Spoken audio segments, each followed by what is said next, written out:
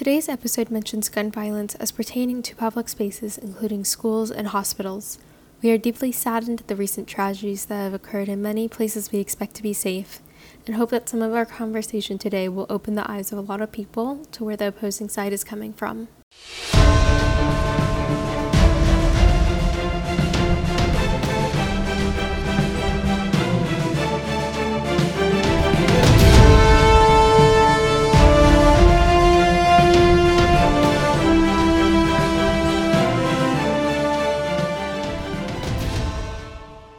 Hello all, and welcome back to the Making a Difference for Us podcast, where you can find us on Instagram, Twitter, Facebook, and Spotify.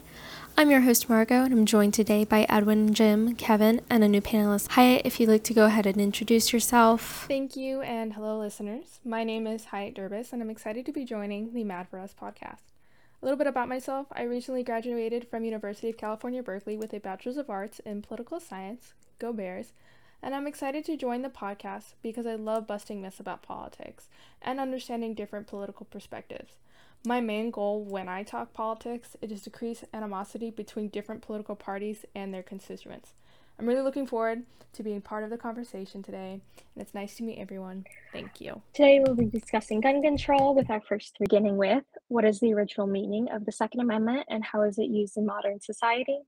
What are the potential implications of not changing current gun control laws, and what would be the potential implications of changing current laws? Please consider other countries with gun control laws similar and more restrictive than our own, and look at what their violent and fatal crime rates are compared to ours per capita. And finally, what would be the best answer to making our society a safer place to live, as well as a safer environment for children in places that are already supposed to be safe? Would it be more helpful for our country to be focusing on mental health issues, including those struggling with addiction in any form, gun control laws, or a mixture of both? And Jim, if you'd like to go ahead and start us out. Sure. Thank you, Margot. And hello, everyone. This one is near and dear to my heart. I'm a life member of the NRA, gun owner, concealed carry holder, and staunch advocate. And I think the questions really get to all of that. And the first one's the best. What's the original meaning of the Second Amendment? How's it used in modern society? The original meaning is that individuals have the right to be armed for their own defense, and that's against both individual predators and their own government. It was based in the experiences of our founders in having to throw off an oppressive government in England, which obviously couldn't have been done if they'd been disarmed.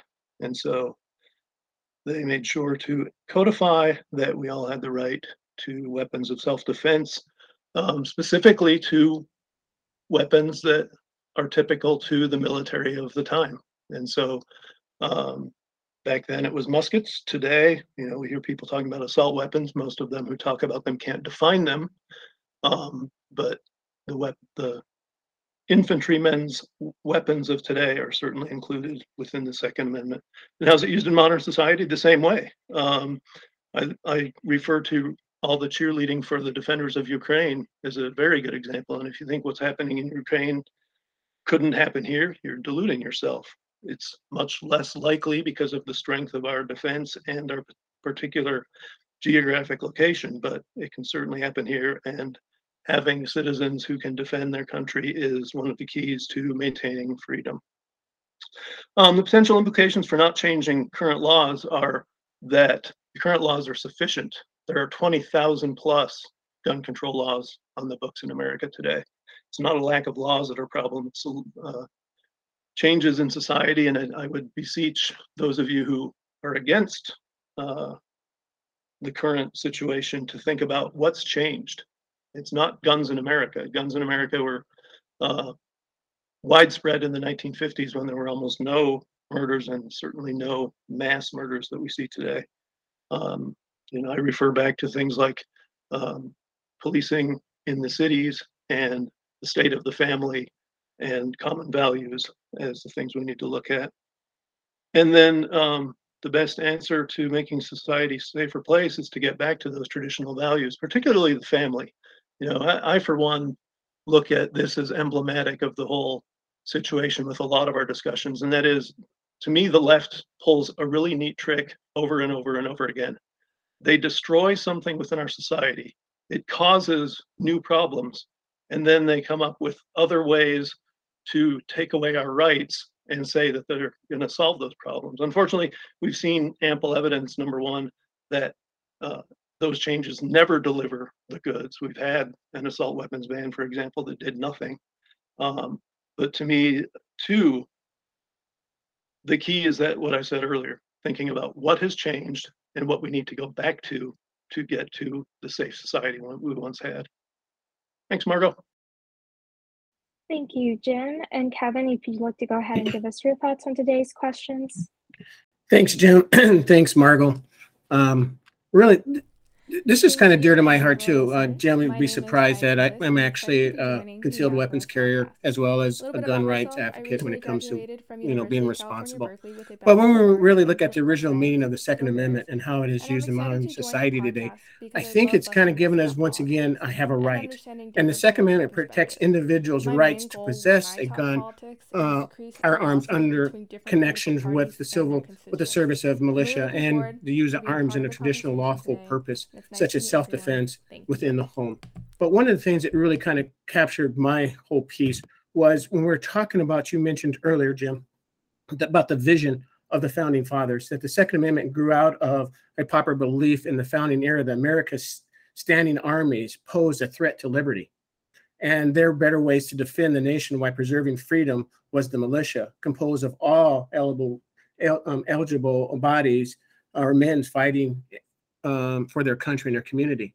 So today, when we come back there, it went against the whole meanings, because now we basically have, how ironic this is in today's world, that our military service is funded and operated by the federal government, which is against the definition of the Second Amendment.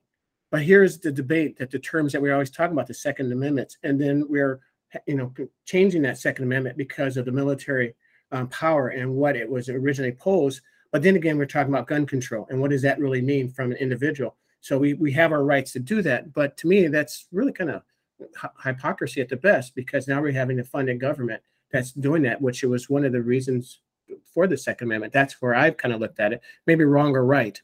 But those are the things I kind of looked at that as saying, yes, we do have that, but let's not hide behind it, because there are some greater responsibilities. Because when you're talking about militia, okay, that was a point that most individuals at that time understood what the guns, because they also used guns for hunting and other means. So there was a responsibility act from that standpoint. So when we're looking at the potential implications, not changing gun control laws, and what is the potential implications for not changing gun control laws, I kind of look back at the 1900s when it was a wild, wild west, because there was a period of time in the late 1800s to basically before the World War II. I think it's going to become that wild, wild west again, because today's culture and how we've actually evolved, it's more or less a polarized country and what I can do and not to do. There's been a lot more shootings on highways because of people outraged and whatnot. But once again, I'm looking at technology and demand and supply. Gun manufacturers right now are going to continue to look at how to make weapons more powerful, and they're going to continue to buy, because once again, there's no terminology on what I can have and what I can carry versus a musket to an AK-47 or an M4. So one of the things I think with that being a problem, it's a threat to our police department, or maybe a decline in law enforcement due to the risk today. So when we're looking at armed forces, we can look at sometimes, are they willing to go in there? Because now the people that they're trying to defend, individuals with guns, have just the same amount of firepower as the police officers. So to me, that's kind of scary when you're talking about some of the guns can go right through their armored vest and whatnot. Also, we're looking at people staying at home. The impact is parents are now willing to stay at home with their kids and homeschool them because of the risk. Our trust in our system is declining from those standpoints. And once again, we show some increase in deaths over 2020. We saw an increase of about 45,000 deaths due to uncontrolled related injuries to guns. So a lot of things come into place. And like I said, there's certain concerns from my standpoint. Or would you have any considerations of other countries? Right now, I don't think it's about other countries. It's about our country. It's about holding everyone accountable for their actions compared to ways of having excuses, mental issues, economic, religion, race, or many others. Here in America, we get 3 strikes and you're out. Everyone has rights under our Constitution. So I think at the end of the day, I think we have opportunities here. The last piece I want to make sure focusing on is mental health. it is a major issue today in our society. But when you're talking about mental health, we have the homeless people, we have social media, wanting to be liked for success, lack of patience. Being kind is no longer a word or patience in today's society. So once again, we pulled together 9/11, but right now we're so far from 9/11, and that's been 20 plus years ago. So I'm only basically seeing where we're headed. I don't really like where we're going. Thank you, Kevin. And Edwin, if you'd like to go ahead and give us your thoughts on today's questions.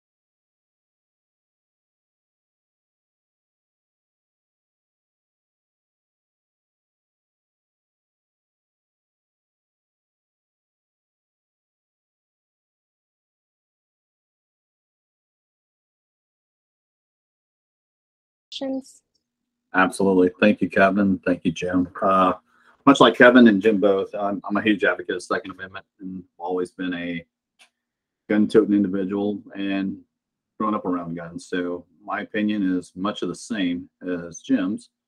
And my understanding of the Second Amendment is pretty much the same as Jim and Kevin. So that's your right to bear arms, and that is unconnected to that of the military, and that is protection of your freedoms and your rights, including home protection. So to build gun controls around your ability to protect your freedoms, protect your family, self-defense, you're changing things that were put in place to help you protect the things you believe in.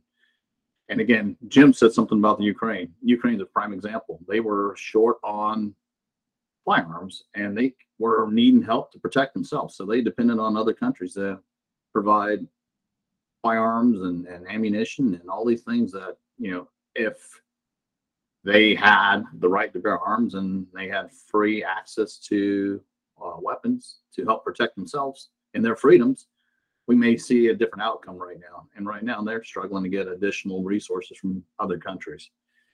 Now, we start taking care of gun control a different way in this country and robbing people of their right to bear arms, then we potentially can be another Ukraine where we're dependent on other people to provide us firearms. I don't want to be in that situation. I won't be in that situation. So, we look at all the most recent violence. A lot of that's all, it's people that probably should not have firearms. And part of that is the vetting out of people who purchase them. So you look at the most recent stats around the people that are committing gun violence. A lot of these are people that shouldn't have guns to begin with, either obtain them illegally, given them as gifts without the knowledge on how to use them, not gone through any kind of class learning about gun safety, maybe watching things that empower them to go do things they shouldn't do.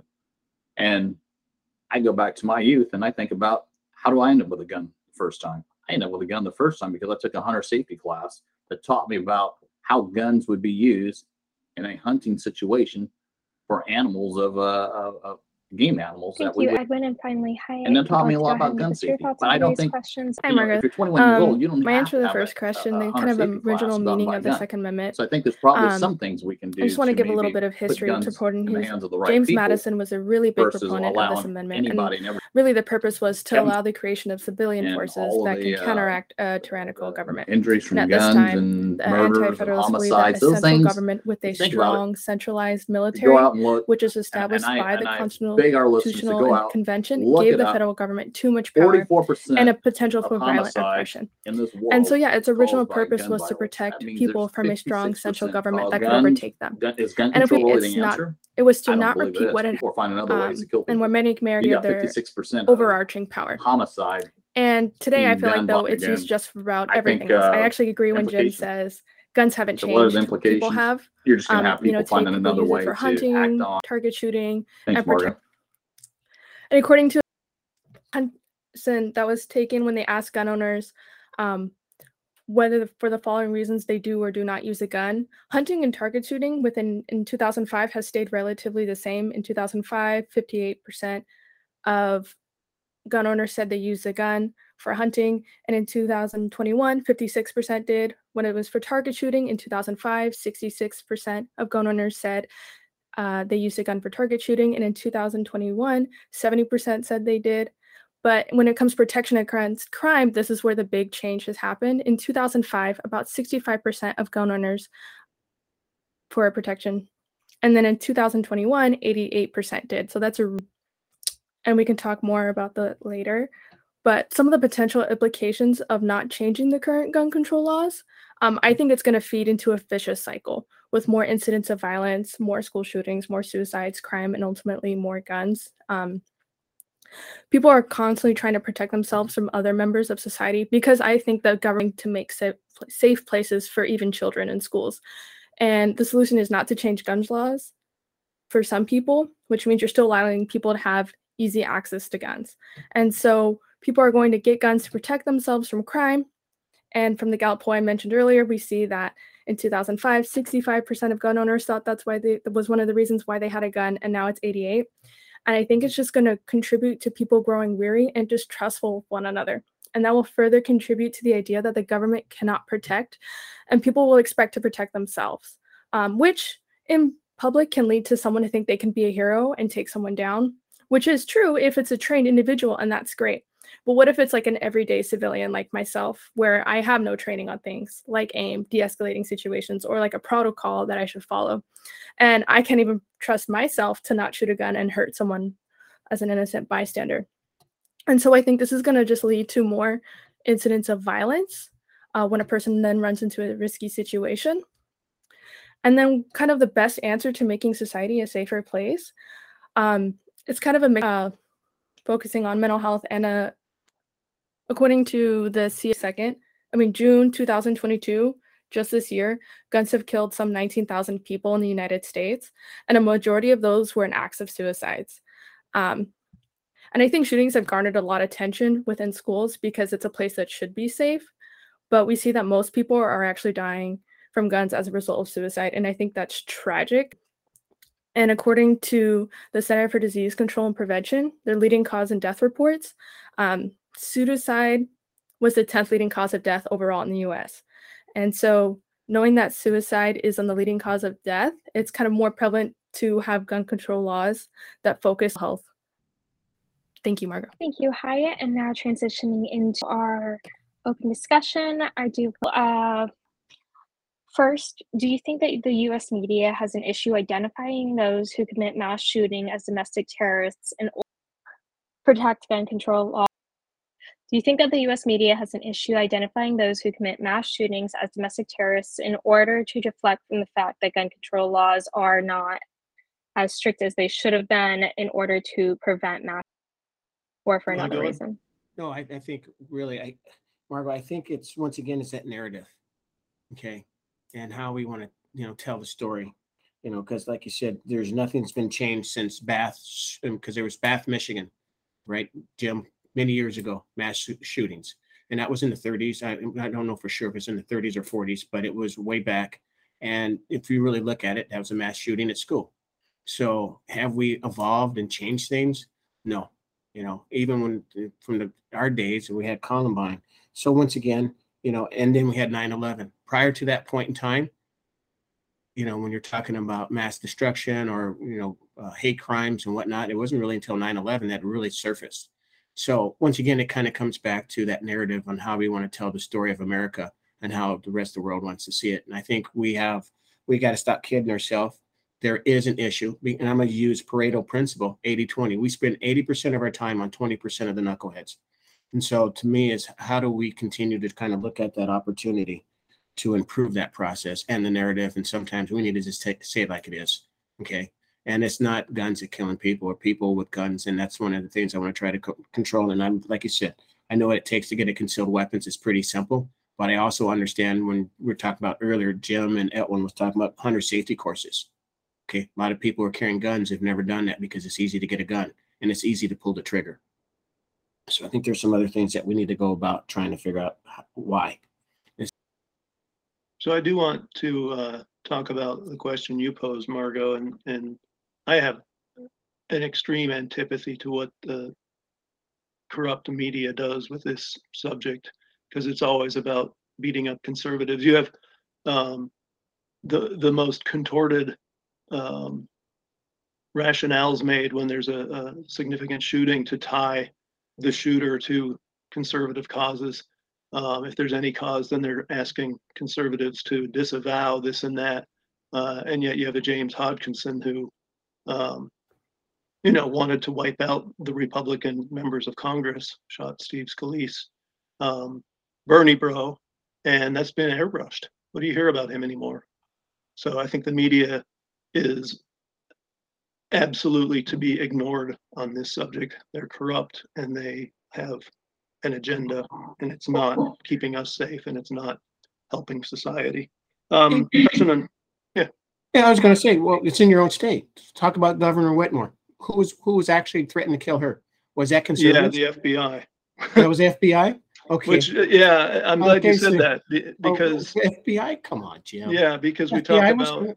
The FBI's been under everybody. I know. So when you're talking about media, we got FBI. So the conspiracy theory behind that one, I just kind of want to kind of expand on that, And that should give everyone pause about conceding further liberties to the government, because the government has clearly proven that they're not only not responsible to take care of us, they're actively attacking us in some ways. I don't want to. I did want to compliment everyone on the homework you did, because everyone made superb points, and it's not that there aren't two sides to this issue, but one thing I did want to touch on, Kevin, is you talked about the high power weapons, and that's always something people throw out with the whole AR-15 discussion.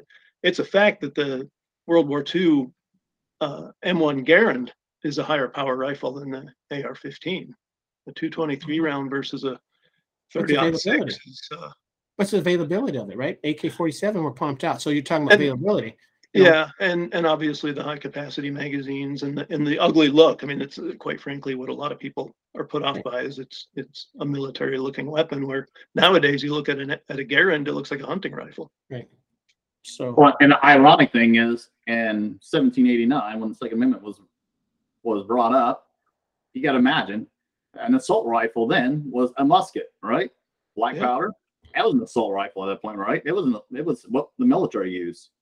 So, travel ahead till 2022. People own the same thing the military has. They own an AR-15. It's basically the equivalent to what people owned back in the late 1700s when they had the right to bear arms. They had the same thing the military had, right? But the question is that it's always bigger or better or faster or stronger. Okay. Well, so is everything else. So is your car. Right. And so as you look at this, your house, so is everything. You build things bigger, better, and faster. That's what it is. But if you look at the rounds that it took to load a musket, which is 30 seconds, okay, and what the rounds. So an AK-47 compared to today would actually take 30 soldiers back then and what it does today. So it's about the sheer numbers and the force and the power behind it. So when you're sitting there saying, were they holding up stores and killing people back then with the musket?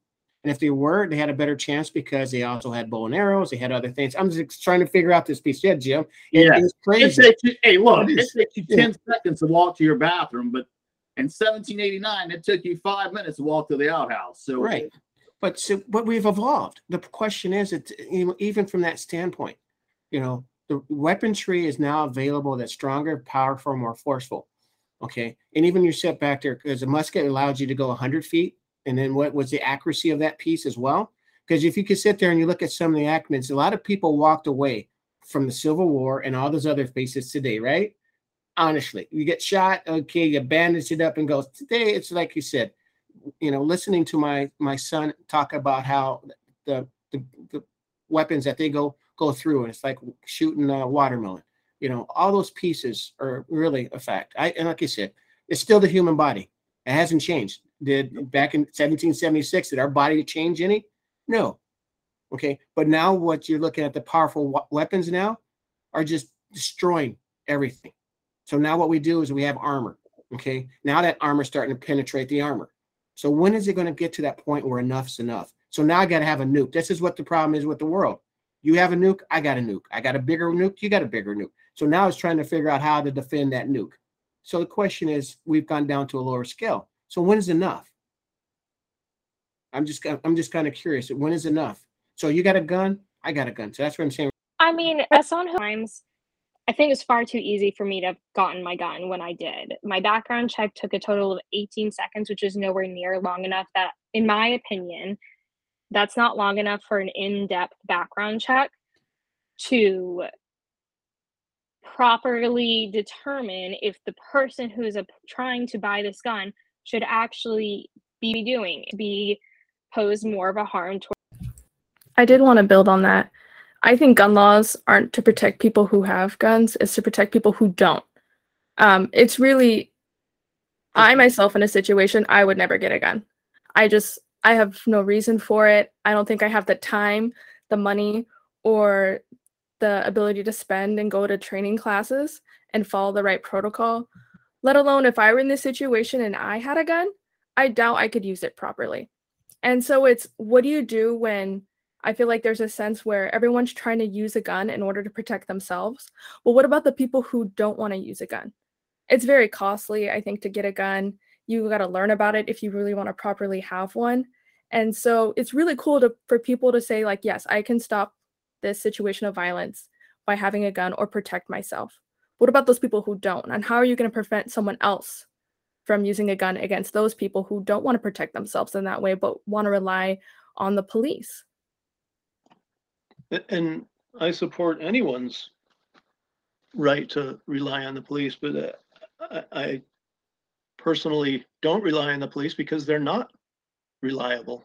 It's an unfortunate thing we saw in Uvalde, that the police stood down, and what was it, nearly an hour and a half that the gunman was in the school before he was taken out.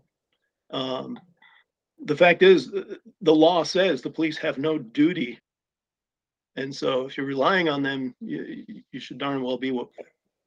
I will say, according to the U.S. Department of Justice, in their 1993 to 2011 special report on firearm violence, one of the highlights was that in 2007 to 11, less than 1% of victims in all non-fatal violent crimes reported using a firearm to defend themselves in the incident. It's really rare, I think, that people actually get the opportunity to use a firearm to defend themselves. Actually, Professor John Lott has documented 1 million uses a year. Bit of a disagreement between statistics researchers there. Yeah. I tend to believe Professor Lott, since I've seen his methodology, and I don't believe our Justice Department, because they're obviously politicized. I also think Merrick Garland ought to have a Democratic rah-rah shirt when he goes on TV. I also think a firearm's a deterrent. So well, it's not 1 million people shooting. Yeah, not 1 million. It's 1 million. I guarantee you that brandishing. It's even just having the gun there available. Yeah. Somebody shows up at your door, home intrusion. You come to the door with a gun, they leave. Well, right. I think there's a lot of pieces to that, because one of the things is, if you had a concealed weapons license, the first thing was not to pull out the gun. Okay, it's the last one. But my training basically say, if you can get out of whatever situation you possibly can and away from it, that is your last resources. If someone's within you who's if an old lady in a rocker has a cane at you and going towards you and hitting you in the head, you don't pull out the gun and shoot her. Okay. But I was in a concealed weapons class where people were pulling out their guns at every situation. So the question is yes, I have the gun. I have this. It's the last case. Even with my wife and I've gone through that training. But I said, when someone comes in our house, our number one job, I'm not there to protect my shit, is to get out of the house. Okay. Unless I'm not in there. But if I see one, I'm not west, and I'm not trying to shoot somebody. Okay. Because at the end of the day, if I still take a life, I got to deal with that. I don't care what no one says. I've dealt with individuals who have taken lives, even for the right reason. But if I can get out of the house and someone wants my shit, I also sit there and you want my shit, I'll load it up and I'll put it in your car and I'll drive you there. But it's not worth me. Wild, Wild West, I'm protecting my crap. Because 9 times out of 10, I'm going to be shooting all over the place and I'm not going to understand that piece. And Jim, you mentioned earlier about the police officers going into the school. Once again, the power of that gun, is it worth their life to sit back there and figure? They already know they have casualties, but do they want to go home? A lot of those individuals are saying in the right reason, but they're also putting that question, should I go in that building? So now we're looking back at that slippery slope. Okay. Yeah, but if you're a police officer, you signed up for those risks to begin with. You also didn't decide to walk into a gunfight with a knife either, Ellen. So when we're looking at those pieces, right? We signed up. That's a great point, Kevin. And I'm going to concede something here. I used to be staunchly against the militarization of our police forces, and some of the discussion around Uvalde convinced me I was wrong about that. Because if you are going to battle against someone with high capacity magazines and a precision rifle, and you've got a revolver, you're probably going to lose. Okay, they're on the spot. So there's all that being said, though, I think one thing we've got to make clear is even with these mass shootings that have involved high-powered rifles, they're vanishingly rare. The vast majority of killings are being done with pistols, and they're being done in our inner cities. And so for designing laws around a mass school shooting, that's addressing a problem that is a microcosm of the whole thing. And that's where I go back to root causes and family breakdown and emptying our mental health institutions that were both things caused by the left back in the 1960s. Well, Jim, I actually agree with that last part. I disagree with the last part because you said inner city is black on black crime. Okay. And as long as black on black crime is happening, no one gives a shit. Isn't that the truth? Right. And so that's my problem is that the narrative is now telling about inner cities and shooting. I think when any gun that comes into place, then, we're going to give a narrative about that piece. As long as it's in the inner city and the black people, I'm not worrying about it. But when it hits my schools and it starts to kill people, there's another narrative. It's a mental issue. Okay, yeah. So that's my problem. I agree 100% with you there. And I think it's extremely unfortunate. I see the good work that some of the people I'm connected with in the business world are doing to help improve education and help reach out to fatherless children. Those are the people making a difference in the stuff you're talking about. And I support that. And it's just not inner cities. Do you think people are more concerned about their ability to own a gun and the right not being taken away? Or should we be more focused on the number of fatalities caused by gun-related violence, whether or not it is a mass shooting or just someone mugging someone, whatever it may be? Why are we not focusing on gun control laws, going back to what Hyatt said, that protect everyone else and not someone who has a gun? I think that's a loaded question because you're creating the fallacy of false choice. It's not the number of guns and it's not the law-abiding gun owners who are the problem. It's the people who either have the mental health issues or have been raised in a cycle of violence. So there's a lot of causes that go far beyond what we always talk about. And we never want to talk about, okay, what's changed? It isn't that America has a crap load of guns. That's been the case forever. Something else changed that makes it now this disaster of gun violence that we see every weekend. But I think it's because people have changed. And now they're using guns differently than they would have before, right? Like I said from earlier, what the reasons why people are now using guns, it's to protect against crime. But I think that's to make people feel more safe. And I think there are an impact on having gun violence laws. I found a study conducted from 2012 to 2016 called The Impact of Gun Violence Restraining Order Laws in the U.S. and Firearm Suicide Among Older Adults.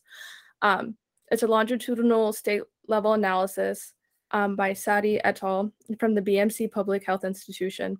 And what they looked at were gun violence restricting orders, which were basically laws that forced people to remove any firearms they had from people deemed to be a danger to themselves or others, and their effects on suicide rate. And kind of what they concluded was that stricter firearm legislation as well as GVR laws, are protective against firearm-related suicides among older adults. And I really want to bring this conversation back to suicides, because it's really, I think you're right, Jim, when you say that school shootings are a symptom. It's not the root cause. And I think it's really tragic that we're losing so many suicide. Owning a gun is, defending yourself. I think people who defend themselves also need to recognize there are people who are using the tool in the most inadequate way. And I think if we all had the chance, we would stop someone from committing suicide. And the fact that guns to commit suicide is really tragic. And I really just want to emphasize.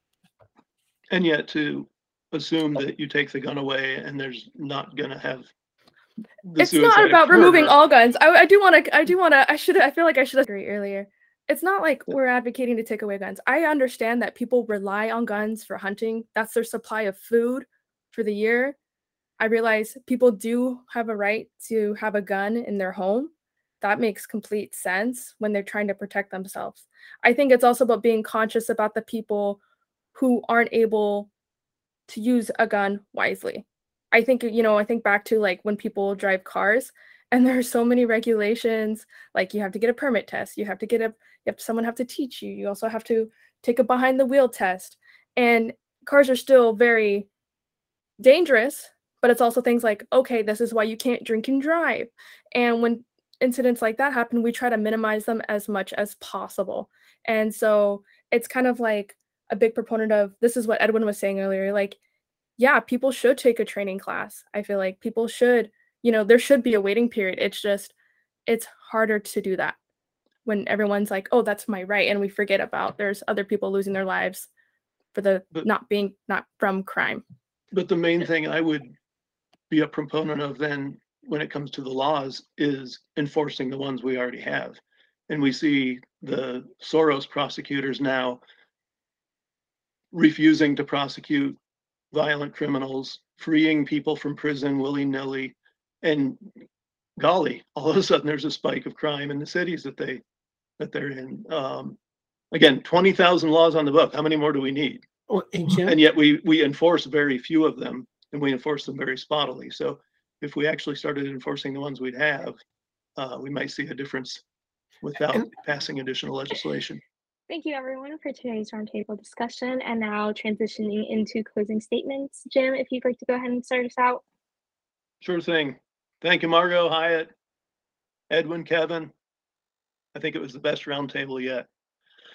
Yeah, obviously this one's even among those of us who broadly agree, there's a lot of different thoughts out there, and rightly so. I mean, it's a brutally important discussion. I think I made it very clear that I'm not in favor of adding gun laws. I am in favor of looking at what the causes of the problems are, and there are just so many things in society today that need to be addressed. The breakdown of the family, the breakdown of education, the ridiculous things we do to people who've been incarcerated and get out and can't find work. And there are so many causes that we never talk about when these things happen. We go into our armed or unarmed, as the case may be, camps and start hurling brickbats at each other. So to me, the productive thing would be to say, okay, sure, we're gonna have the gun control discussion, but we need to have some more fundamental discussions about how we start repairing some of the problems in society. Thank you. Thank you, Jim. And Kevin, if you'd like to go ahead and give us your closing statement for today. Thanks, Jim. Thanks, Hyatt. Thanks, everyone, for the roundtable and getting us to this point. One of the things I really want to look at is Jim just mentioned about many laws out there. I think it's about time we start getting the right laws and the correct laws to actually amend what we have in the practice, because once again, it's the narrative and there's more people involved, and there's now a lot of more people's involvement. Like when a lot of those laws, basically, I didn't even have the right to, when you're looking back in the 40s, the African-American group could not even bear arms in the military. So when we're talking about that, we have to start evolving today, because we have had a lot of discussions about a lot of different areas and a lot of people today. And I think we need to start listening to this diverse group of people in this country and how a lot of things come in place, and remember the values of what America stands for. And I think we've lost our way in certain areas. It's because it's more or less the me generation and the I generation, what's in it for me versus what's in it for the country and our neighbors and our friends and our family. I think we need to get back to the essence of what made this country great. But I think we're falling apart. And I hate to say that this is not a great country anymore, because we've missed a lot of opportunities here to, move ahead.